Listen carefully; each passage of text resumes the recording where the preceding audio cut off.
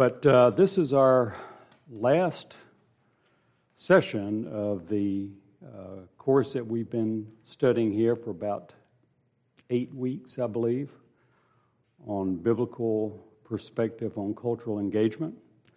We have been tackling the most controversial issues out there, and every week it seems like these issues are intensifying. For those who were not here a couple of weeks ago, we brought up the analogy of the fairy tale, The Emperor Has No Clothes, or The Emperor's New Clothes, and the parallels that you see in that story with what's going on in institutions around the country, in which people are refusing to admit the plain truth that's out there because they don't want to be seen as ignorant or incompetent in their jobs, which is what the problem was with all the king's people who would not tell him that he was wearing no clothes. And so, in fact, it's interesting. I didn't hear this, but Carolyn heard it a couple of times this week on some of the talk shows that some of these national pundits are using that same analogy. So you heard it here first, where we are trying to stay on the cutting edge of societal evolution. But we have a lot to cover today. In just a little while, we will watch the second part of this presentation from John Harris, comparing social justice to Christian justice. But let's open our time this morning with prayer. I hope you all got a handout. There were 2 of them, so make sure you got 2. And on the one at the bottom are the lyrics to our hymn, which I'll ask Jenny to play for us now. My hope is built on nothing less.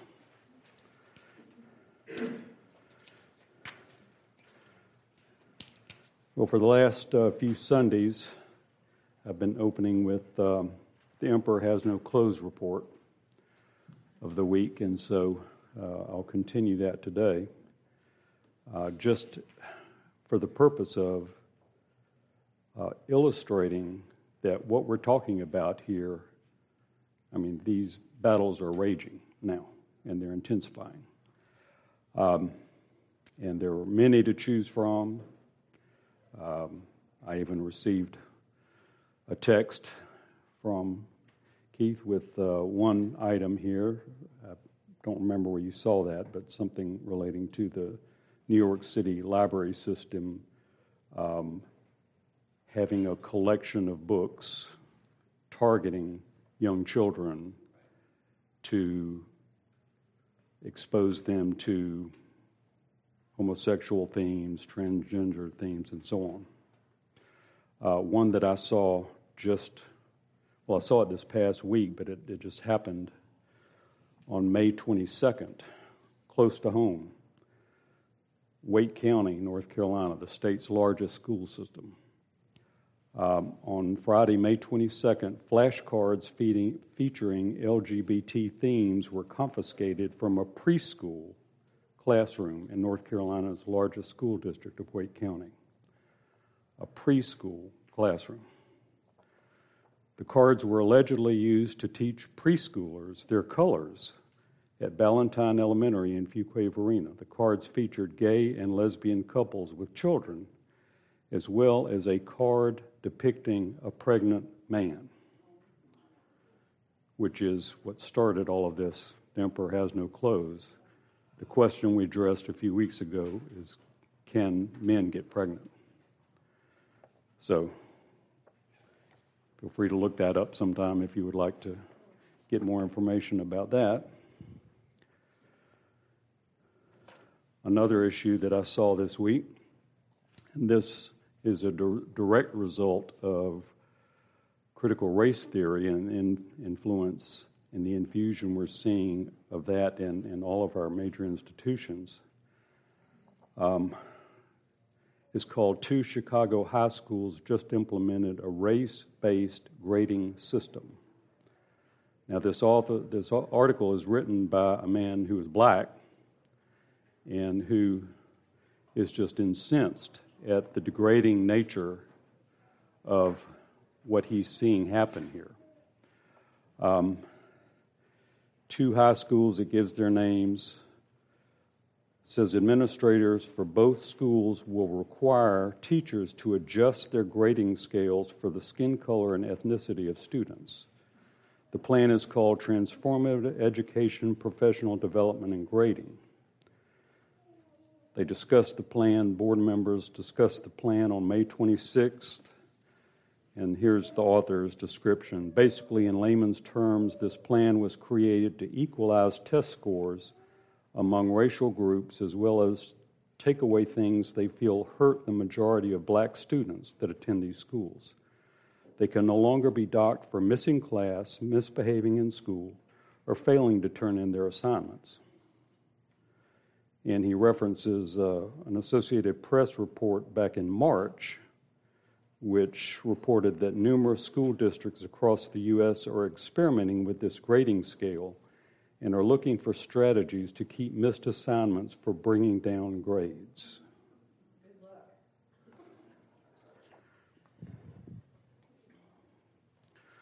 Another one I saw this week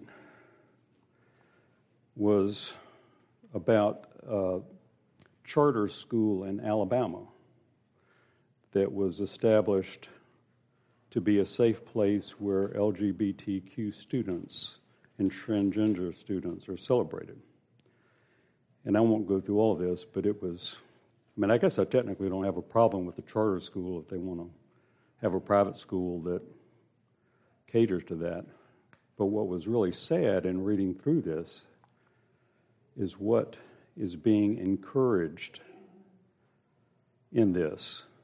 And I'll read a portion of this because it sort of describes things that are not just happening at this particular school, but with this whole concept. Talking about a student named Tyler. Tyler arrived at the Birmingham Botanical Gardens expecting to take pictures with his fellow high school seniors before their first prom. The garden was filled with young people from high schools all over Birmingham metro area who already claimed flower patches and vined archways as backdrops. Tyler wore a tuxedo with a pink waistcoat to match his date's dress, long with roses pinned throughout. His trip to rent a tuxedo was a near success until it came time to pay. He handed the cashier his license, and she began to look at him curiously, soon calling him ma'am and by his former name, because he was transgender. And it goes on talking about a few of the transgender seniors no longer felt safe wearing a dress in front of so many people. They would instead meet him later at the school cafeteria. Tyler knew his friend's safety was more important than a good picture, and he would still get to see their outfits and makeup, which included fairy wings, elf ears, newly dyed purple hair, and papier-mâché mushroom costume, all crafted weeks in advance to fit the unofficial Enchanted Forest theme. And reading the rest of that and just thinking about the environment that is being encouraged, and then I think about the generations of high school students who, probably even before many of them graduate from high school, joined the Army to fight World War II in Vietnam, and even after 9/11. And compare that type of mentality to this. And that's what's going on around us. Yes? Just to touch base back on the Chicago race grading, so that was a widely circulating false story. School administrators and stuff are receiving death threats, even though they've made several statements saying that is not actually true. And the attraction for that story was based off of equitable grading, which is based off of economic income. say a student has a single parent working 2 jobs, the student would not be penalized for, say, turning in late homework because they don't have somebody at home. So that story is pretty false.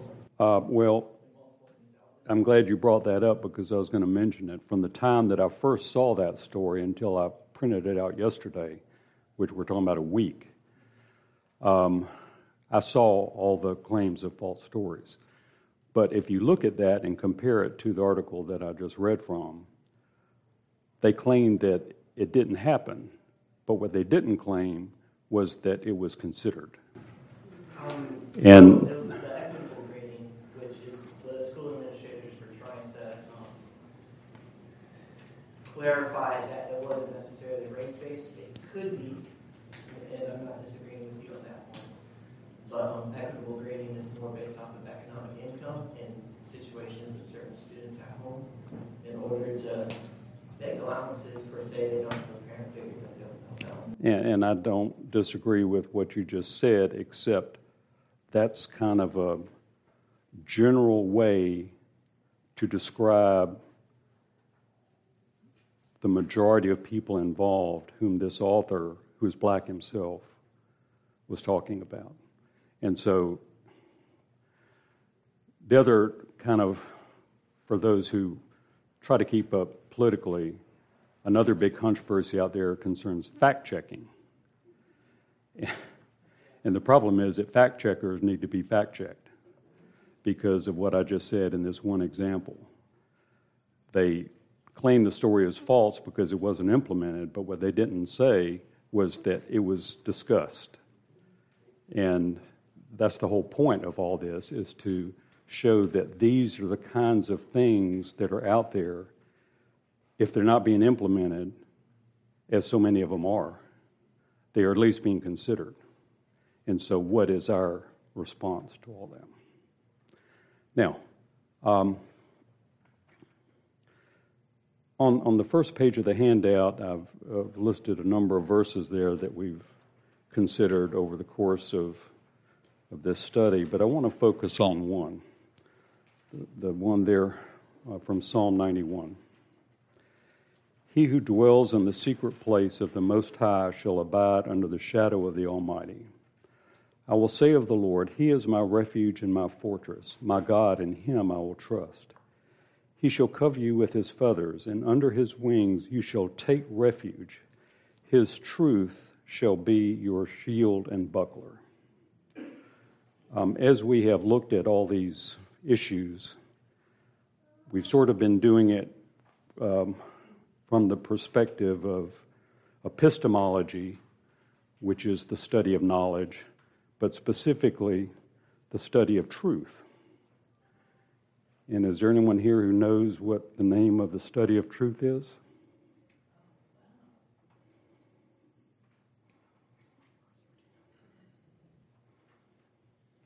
We have someone here whose name is very close to it.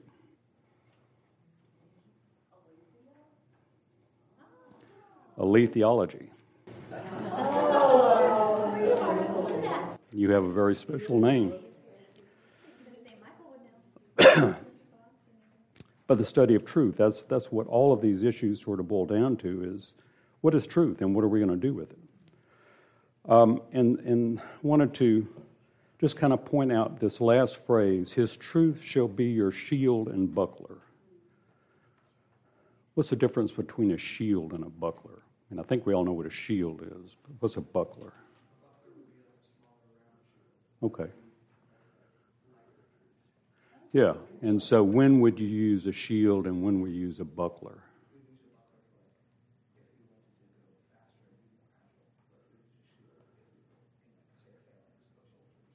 Very good, very good. Now, I was going to ask some of the infantry guys here to talk about that. I went to infantry school many, many years ago, but we didn't learn sword fighting then, but wasn't that long ago. But the shield, and kind of taking that fighting analogy to the study and use of truth, particularly biblical truth, the shield is like what we're doing now. You described a phalanx. I mean, you don't see that in fighting anymore. You see it a lot of times when police lines form and they're holding the shields. It's like a group and they're holding the big shields.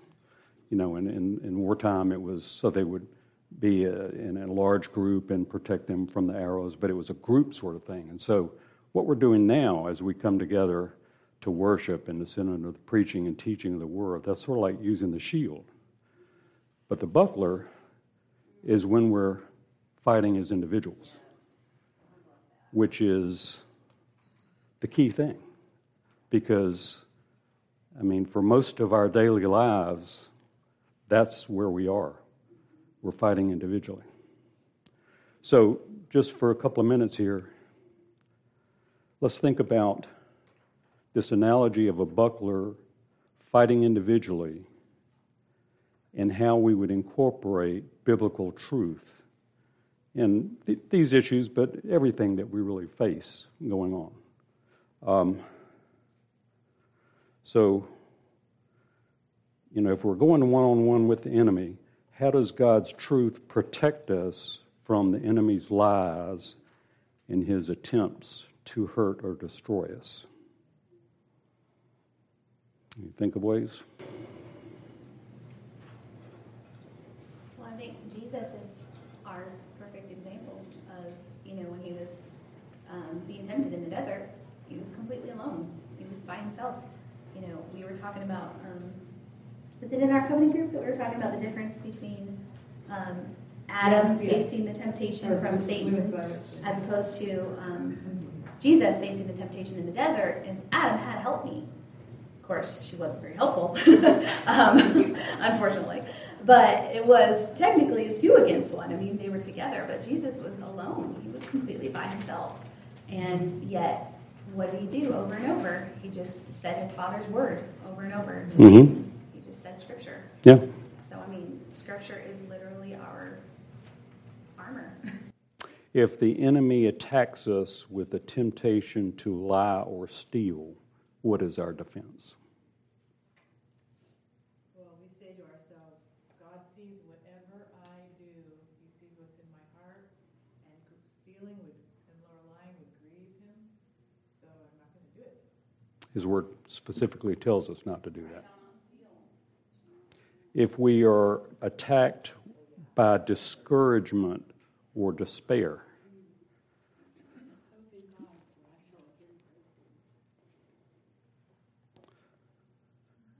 1 Corinthians 1:3, in addition to that.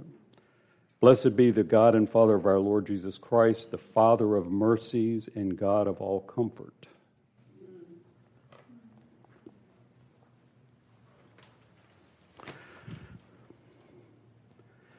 If Sorry, I just want to say the way I understood your question was not which individual verses combat which individual temptation, but how does Scripture as a whole prevent us from anxiety and despair? That's sort of how I was understanding it. It reminded me that when I'm by myself and doing something really kind of without a lot of stimulation, like walking, my mind, if I don't occupy it very consciously with Scripture, will go into all sorts of dark and scary places. So if we're thinking about Scripture, then we're not falling into despair about the global collapse. And that is very valuable, and it's another sort of overarching protection that God's Word gives us.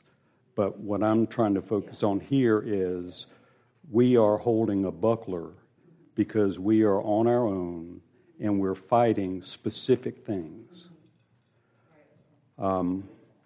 If the enemy attacks with a temptation to lust or look at something we shouldn't, what is our defense?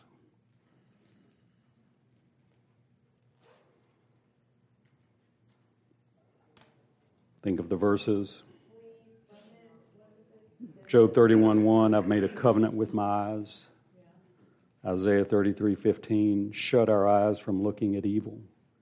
These are specific responses that the Word gives us to specific things that we have to deal with. Has anyone ever been tempted to say something mean to someone? Maybe to a brother or sister? What does the Bible tell us about the tongue?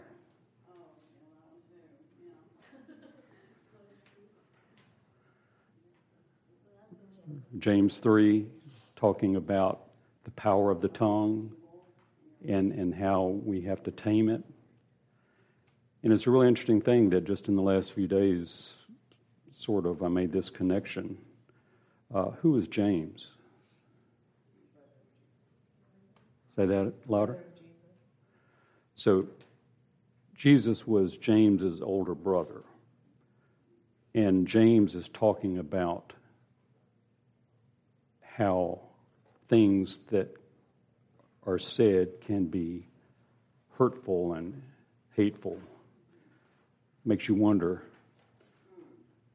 did he ever say things like that to Jesus? Which he likely did because of the circumstances of his eventual conversion.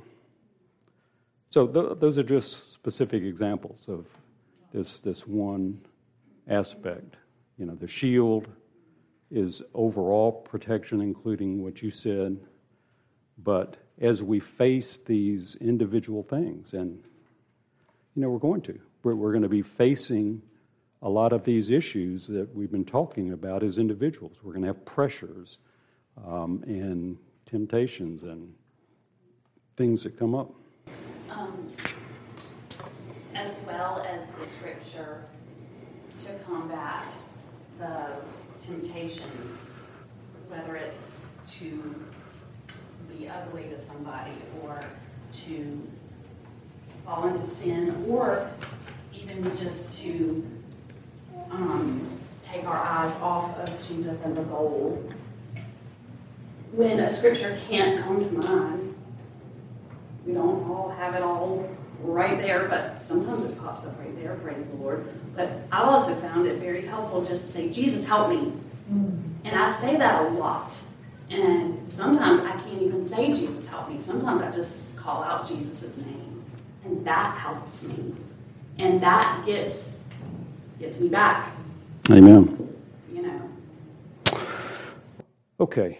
Well, what we're going to do here for the rest of the time is to watch the second part of this. On the back page of your handout, the speaker here is John Harris. He has a podcast, which I highly recommend, called Conversations That Matter. And one point, I don't think I wrote it down on here. If you're interested, I'd hope to use it in this class, but timing just didn't work out. On his March 23rd podcast, he was speaking somewhere and gave a really good presentation on how parents can help children to understand these things and to prevent them from embracing wokeness. So I would encourage that. But I've given you some basic notes, and we'll pick this up. It's probably going to take us right up to the end.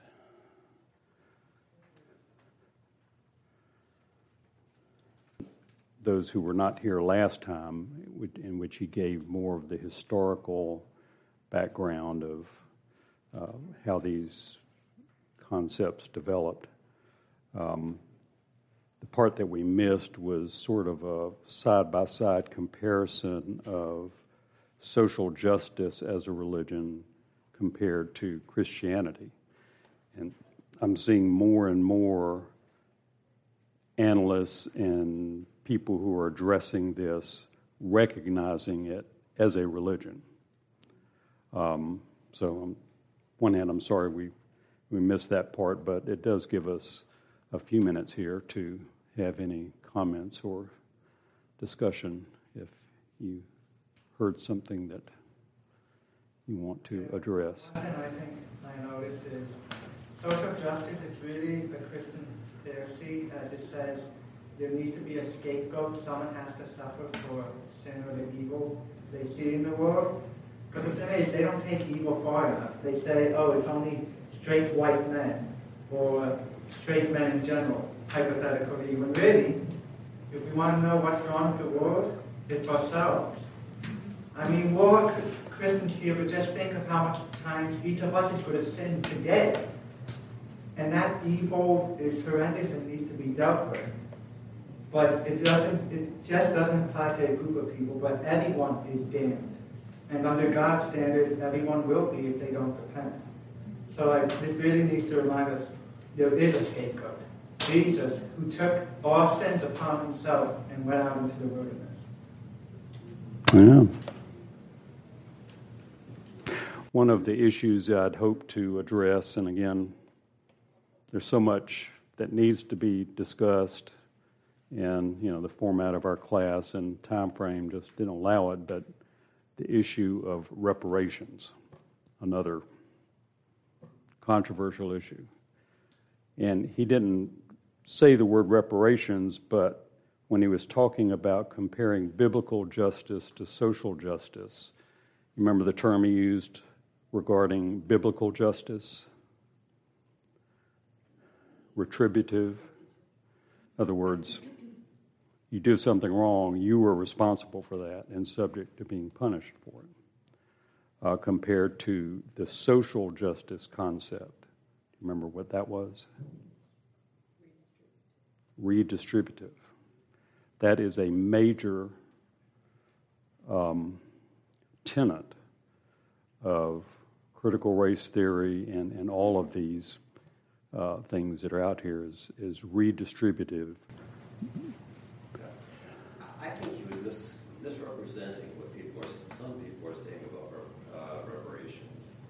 We have a niece who's one of the leaders in the reparations idea in the United States. We've sat and talked with her about this, and they don't mean any of that. When they talk about reparations, they see people who are poor in their neighborhood, and their parents and grandparents have been poor, almost all of them black, and say, we've got to do something about that. And this relative of ours they've invested their own money, a lot of their own money, in helping people out of poverty. They're not asking someone else to pay for it. They are paying for it themselves with their own money. They're well off. And they talk about this as reparations, but it's none of this Marxist overtone. But what you just described is not reparations. That's something that we ought to do as Christians, is to help people who are poor. Niece is one of the leaders in the so-called reparations movement, and they're described as being this. Go talk to them. It's not what they have to say. Maybe we need to find a place to have a lesson on this, because the concept that what you described is not the general. It may not apply to your niece, but to the people who promote it, the critical race proponents. Reparations is very specific. Well, I'd be interested to, hear or see if she's written something, but Can I comment on that? I think Tom brings up something that really bothered me too in this video. That I think Harris has the shield on, right? Mm-hmm. But he's overlooking the day-to-day buckler struggle. For example, he seems to be saying no immigrant should be allowed in this country who hasn't embraced the values of our country. Well, some people are fleeing for their very lives, and they are terrified. They don't know really anything intellectual about our country. They don't know our language. But you can't just say because you haven't studied the Constitution and embraced what we've decided are our values that you can't come into our country. And I can cite six specific things that he said that I think ignore the reality, the gospel reality, if you want, of extenuating circumstances. There are times when you have to be merciful and you have to consider something in all its complexity and not just say, well, you did this, you get that. That's not how our court system has been. Yeah, I understand what you're saying, but I think what he was addressing was being a citizen of the United States, not being here as a legal alien, but becoming a citizen. And one of the most moving things, I think this ought to be required for students before they graduate is to attend a citizenship ceremony, a naturalization. I think you've attended them. It's remarkable. I mean, I wish that before kids could graduate from high school, they would have to pass the test, that the naturalization. And I think that's what he's talking about. But I know, and he's kind of on the edge on some of these issues, so I know. Yeah, I know what you're saying. Well, I mean, just as a criticism of the video, and I understand he's just giving a presentation, Right? You know, but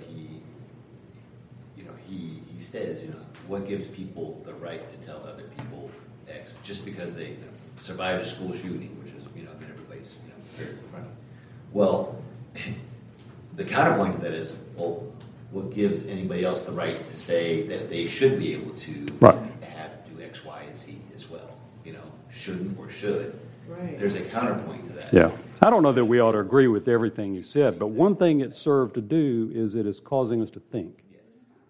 And that's the whole purpose of this course, is to lay these issues on the table and make us think about it. Well, as you said, And to look at it from whatever scriptural truth applies to that issue. And you're right. I mean, I kind of cringe a little bit. And this obviously was given before the shooting. But, whatever. I think going back to your opening statements, you have to think about the motivations of whatever the person is that is saying something, reading something or writing something. What are their motivations? And then you should not be shallow in saying, oh, that's correct.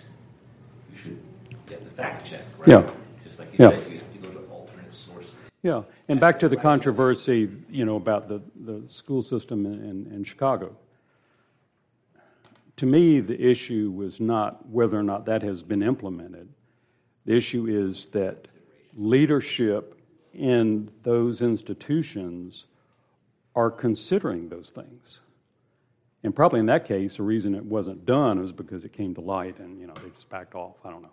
But the point is that, in these institutions, all these issues are coming in.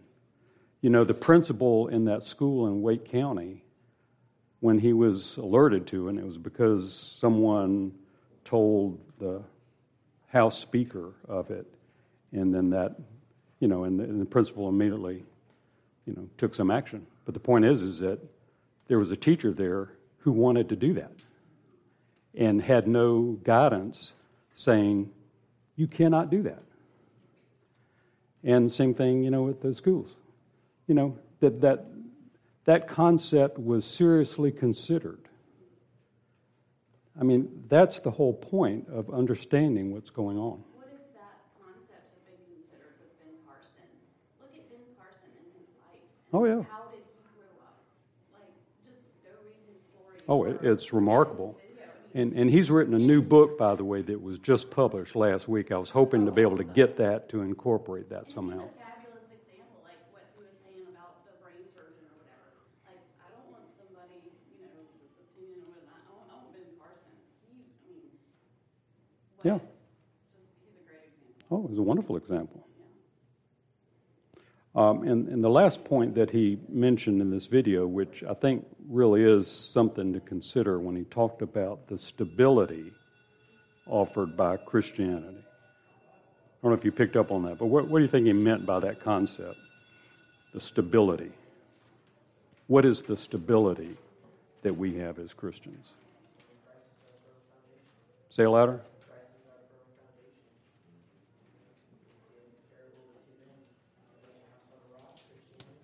A solid rock on which we can stand.